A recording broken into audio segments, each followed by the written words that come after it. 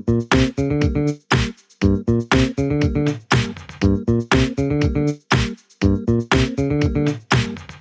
cream. Pupils. Tardigrades. Welcome to Knick-Knack News. I'm Alex. And I'm Anthony, and my first story is food news.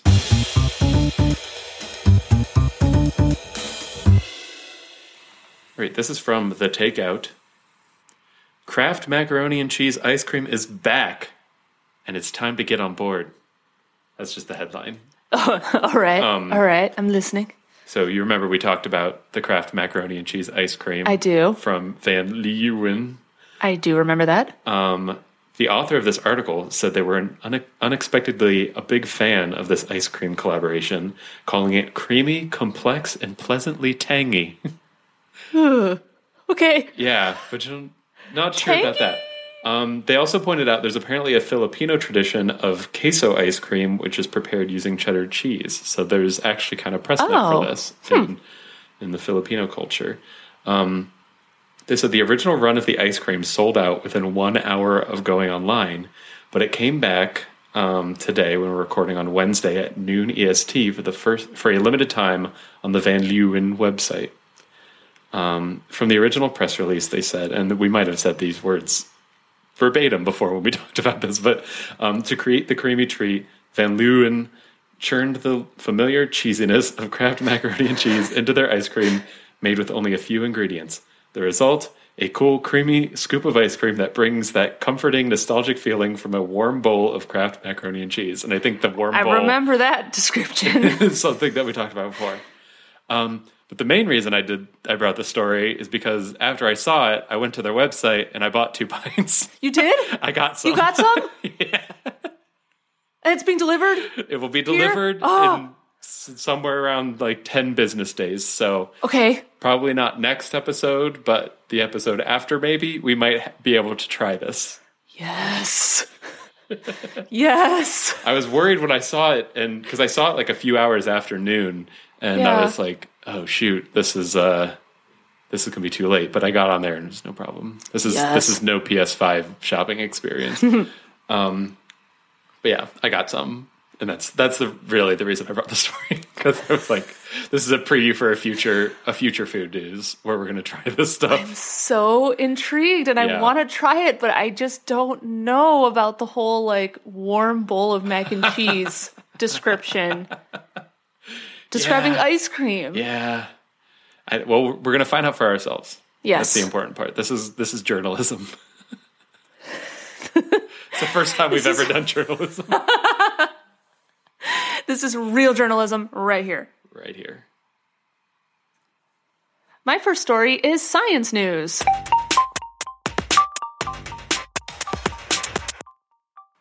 This is from sciencealert.com.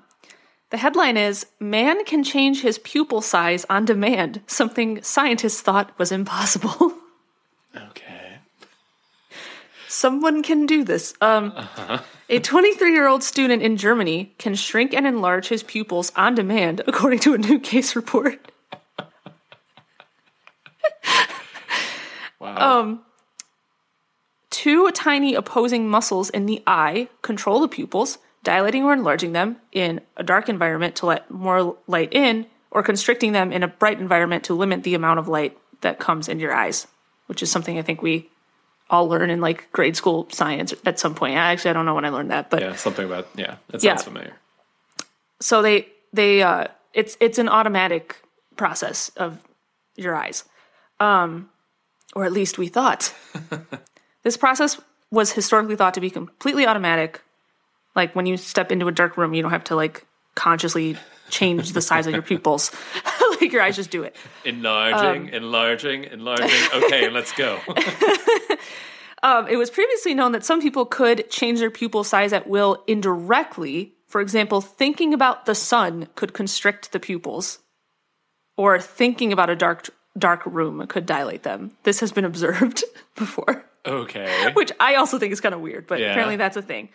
But no one thought or knew it was possible to change the pupil size by directly controlling it like a muscle until this student of psychology at Ulm University in Germany contacted Christoph Strauch, senior author of the new case report, who I guess was like a professor there. Okay. And told this guy, like, hey, I can do this. I don't know how that conversation came up, but he did, and they published a case report on it. When this guy was about 15 or 16 years old, he realized that he could change the size of his pupils. He told the researchers that to change his pupil size, all he has to do is concentrate on his eye. He doesn't have to imagine a bright or dark environment. The researchers also did a bunch of tests to confirm that he was doing it directly and not by some indirect method, like imagining the sun. And he says he can, like, feel the muscles in his pupils directly. Like, he can, like, Gross. feel them, like, contracting and stuff. Yeah, I don't like the idea of eye muscles. You don't? No.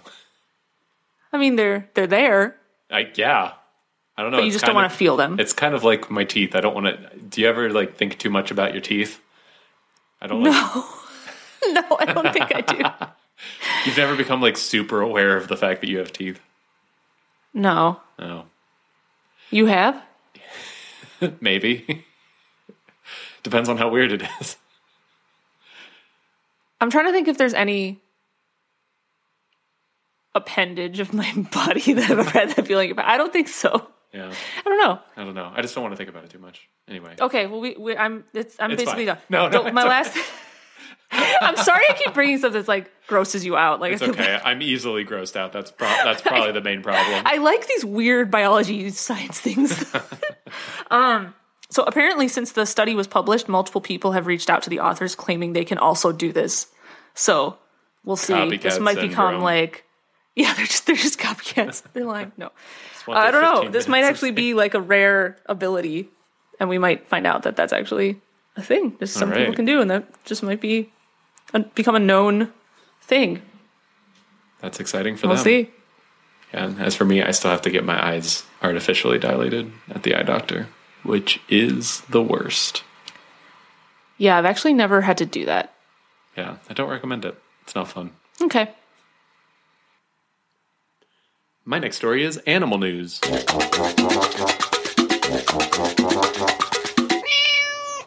This is from Gizmodo. Microscopic tardigrades walk like animals 500,000 times their size. Which, I mean, they're very small, so... So, like, normal like, animals. They walk like a bug. Okay.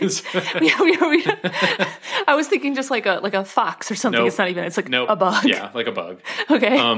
So tardigrades are famous for their extreme durability, but new research shows how good they are at walking, despite their small size and squishy bodies. And we'll get to why that's surprising. But these microscopic extremophiles can famously withstand an absurd amount of stress, like freezing temperatures, intense radiation, dehydration, and even being shot from a cannon, which we talked about. Yes, I remember we talked about that. Which technically they sometimes survive getting shot from a cannon. But tardigrades, also known as water bears or moss piglets, I love how many names they have, can be found all over Earth, and accordingly they have evolved a uniquely versatile set of locomotor tools, according to research published today, it's Wednesday, in Proceedings of the National Academy of Sciences. Nice. Okay, so because tardigrades are among the smallest animals on Earth, they're also among the smallest animals known to have legs. Typically, animals at this scale move by thrashing, wiggling, or slithering, but tardigrades can actually walk on surfaces, just like another thing that makes them super weird. So viscous and inertial forces at their scale make it much tougher for them to navigate through substrates. So like water and stuff, like they experience extreme resistance because they're so tiny. And they lack an internal or external skeleton, meaning physics are really working against them. So the team... Wait. What? They have no skeleton. They have no skeleton. Do we know what their body is made of? Is it like just cartilage? It's just gush. It's just gush. It's just mush. Mush, yeah. How do they like hold themselves up? It's a great question. Okay, I know we don't know the answer to that. But they're trying to answer it, at least partially here. So in an attempt to answer that question, they captured videos of the tardigrade species Hypsibius dujardini, which is a great name, measuring their steps, tracking their gait, and carefully watching the placement of their feet as they moved from one location to another. As the videos show, and I will show you an example of this, tardigrades use their claws like grappling hooks, reaching out and grabbing whatever substrate they're moving through and pulling their bodies forward. So they're not like taking steps in like the traditional sense. They're like kind of pulling themselves along, but they have 8 legs. So like they're all like working in tandem to essentially walk by pulling themselves. They said during leisurely strolls, tardigrades moved approximately a half a body length per second, but during sprints, this increased to approximately 2 body lengths per second. So they're not super fast, but they can still move along. So interestingly, their style of walking or their gait did not change depending on the speed, and the gait was reminiscent of insects 500,000 times their size. So that's where the headline came in. Okay. Basically, they're kind of walking like a bug, even though they're much, much, much smaller and don't have an exoskeleton. Right. It's not clear if tardigrades and insects acquired these abilities from a shared common ancestor or if they evolved this walking ability independently. Obviously, we kind of just found out about this, so we don't know that yet. But I want to show you an example of a tardigrade walking. Okay. Wow, it looks like... doesn't even look like a bug, the gait, to me. It looks like a... almost looks like a mole or something. Yeah. Like a small mammal. Something, yes. Or like a mouse or something. Yeah. A rat or something like that. Like a small rodent. That's what the walk reminds me of. Yeah, I thought so too. Interesting. Yeah. They're just walking along. Even though they really, at their size, probably don't need to. I don't think we have any ideas like why would that be advantageous to them as opposed to just slithering or swimming. I don't know. Maybe they're moving faster than similar creatures, and it would just evolutionarily advantageous for them. Just hard to say. Yeah, it could be. But more facts about tardigrades, which I will always welcome. Me too. Tardigrades are weird and cool. My next story is also animal news.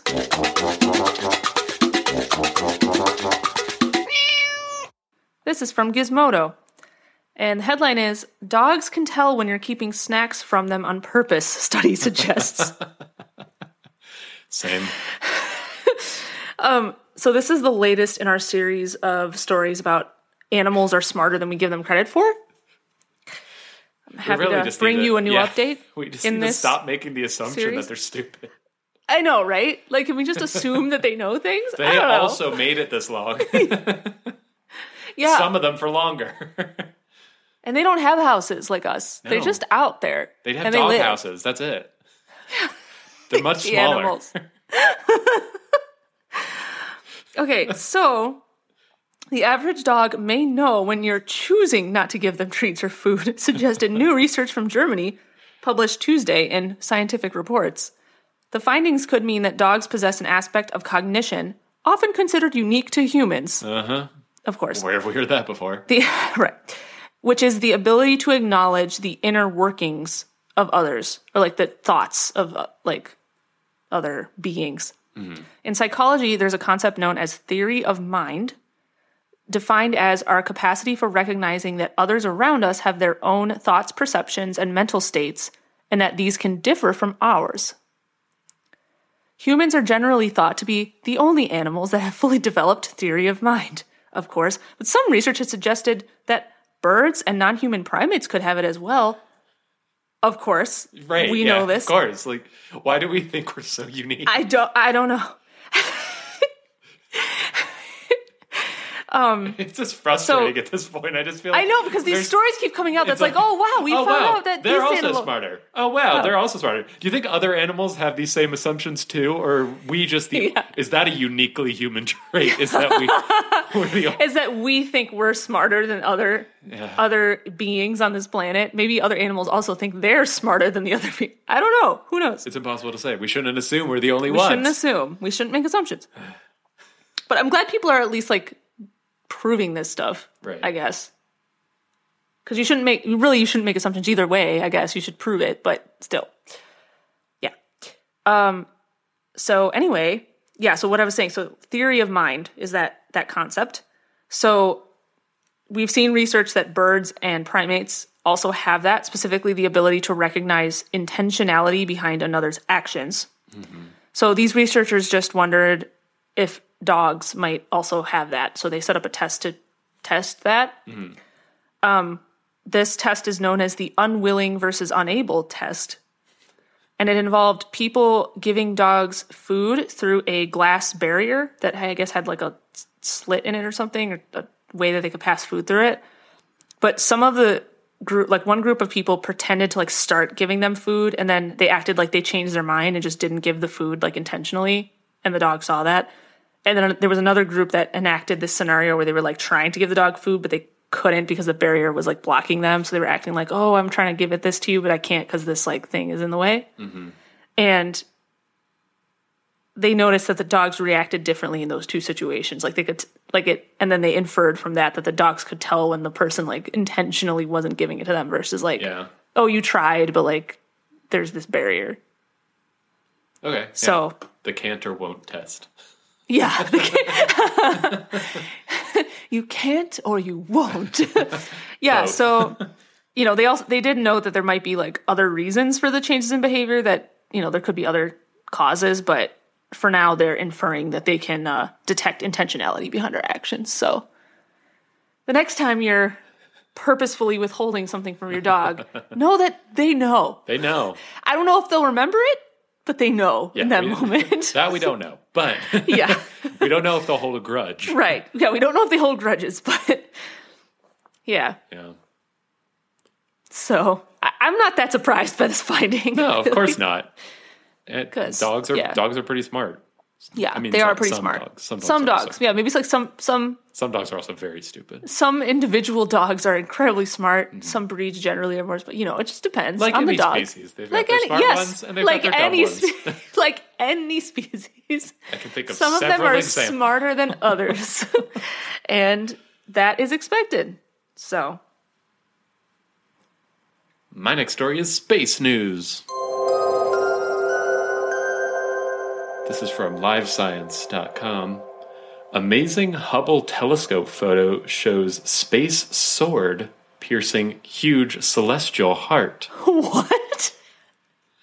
It's a that sounds cool.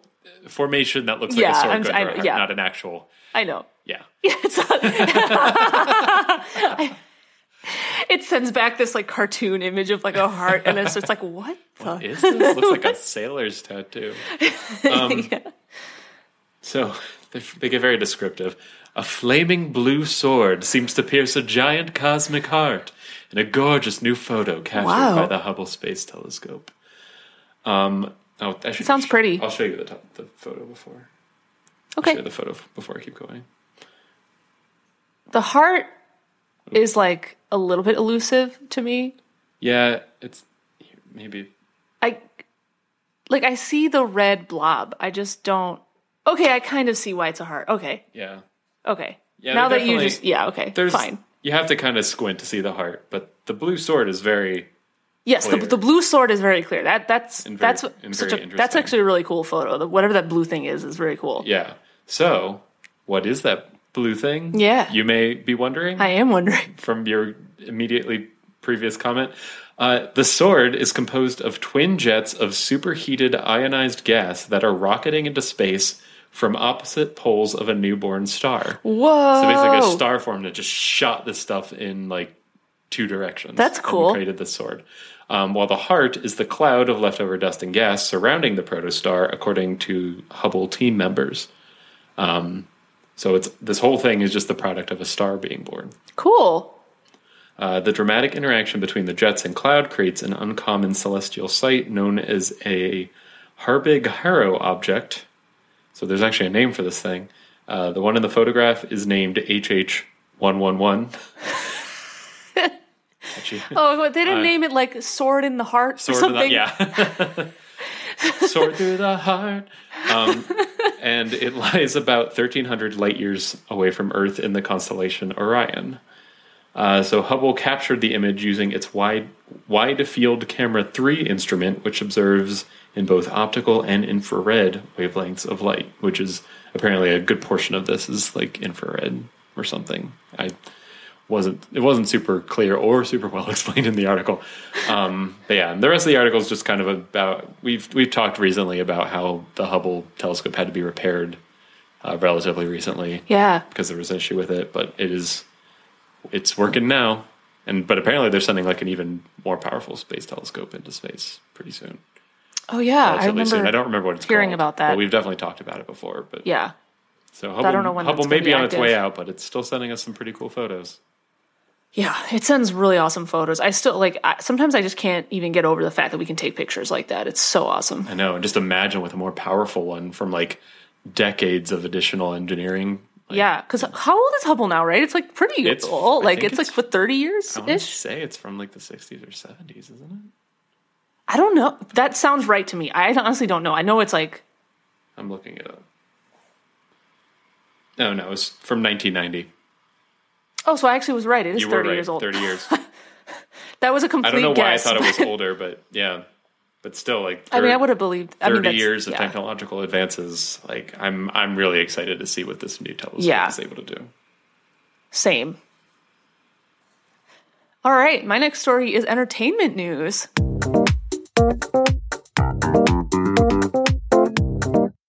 This is from Reuters. The headline is, Television Seinfeld comes to Netflix in October. Gasp. Get excited. Yes, both gasp and said gasp. So that's how surprised I am. Television comedy Seinfeld will stream globally on Netflix starting October 1st, Netflix announced this week. All 180 episodes of Seinfeld will be available. I actually thought there were even more than that, but it's 180, apparently. It's still quite a few. It's a lot. The 10-time Emmy Award-winning comedy about a group of friends living in New York City was created by comedians Jerry Seinfeld and Larry David and ended on NBC television in 1998 after 9 seasons. Seinfeld was one of the most popular TV comedies of the 90s, if not the most popular. Mm-hmm. I don't actually know what the most popular one was, but... Was Friends in the 90s, or was that in the early 2000s? Shoot. I think actually that might have been in the 90s, maybe like the late 90s. We're really struggling with our what happened in the 90s on this episode. But yeah, apparently. The important thing is Seinfeld is slightly older than the Hubble Space Telescope.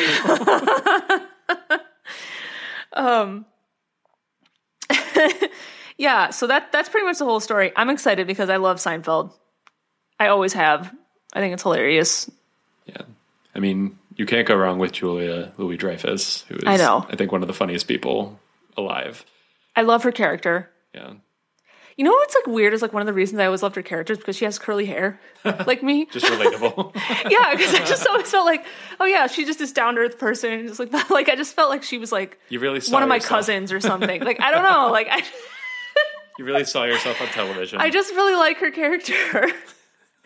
I don't know. I've loved that show, so I'm probably I'll probably binge it when it's on Netflix. Yeah, it seems like it would be a very bingeable show. Too. Oh yeah. So maybe I'll have to do that too.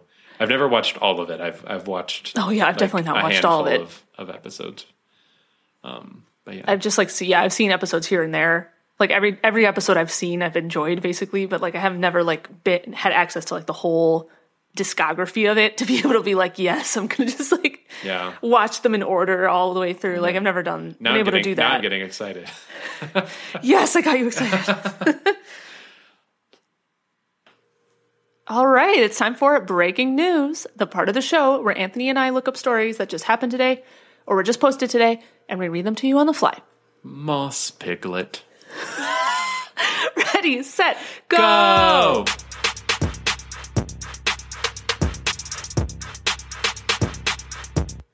Right, this is from Engadget. Alexa will now speak louder if it detects a lot of background noise. It's a new feature from Alexa. I know you guys use one. So. We do. Amazon has rolled out a new feature for Alexa that can make sure you hear what the voice assistant says even when the TV's on or while people are talking. The new feature is called Adaptive Volume, and it will make Alexa speak louder if it detects a lot of ambient noise. Apparently this is only for people in the US for right now. They didn't say it will adapt to, like, if there's no ambient noise, it won't necessarily be quieter. So that seems like something you could do. Though apparently Alexa has a whisper mode Did you know about this? No. Like, if you whisper to it, it's supposed to, like, whisper back. Really? I kind of want to try that. Or, like, if you say something, like, in a softer voice, it's like, Alexa, don't do that. And just like, okay, I won't. I don't know. I have to try that later. ASMR, yeah. So if you're in the US and you want to try this, you can activate it by saying, Alexa, turn on adaptive volume. Which, if you're listening on an Alexa, I might have just done it for you. So, yeah, it's apparently a new feature. It seems like it would make sense. I know honestly, I think most of the time when your Alexa goes off, it's unintentional. But yeah, right. Still, like, you don't always hear it over, like, people. So, yeah, I can see that being a useful feature. Okay, this is some local news from Australia, from 9news.com.au. Okay. Queensland's, sorry, I think I said it right the first time. Ban on single-use plastics starts today. Oh. Yes, so single-use plastics and polystyrene takeout containers are now all banned in Queensland, Australia. The new law has ended the use of plastic straws, stirrers, cutlery, and plates. It goes into effect today, and Queensland is the third Australian state or territory to implement a ban like this. So, this says that there's exemptions allowing the sale or supply of plastic straws at healthcare businesses or schools. So if somebody has, like, a medical condition or disability and they need that for whatever reason, they can still have access to it, but that makes sense. Like normal, like, grocery stores and stuff won't sell anything that's a single-use plastic anymore.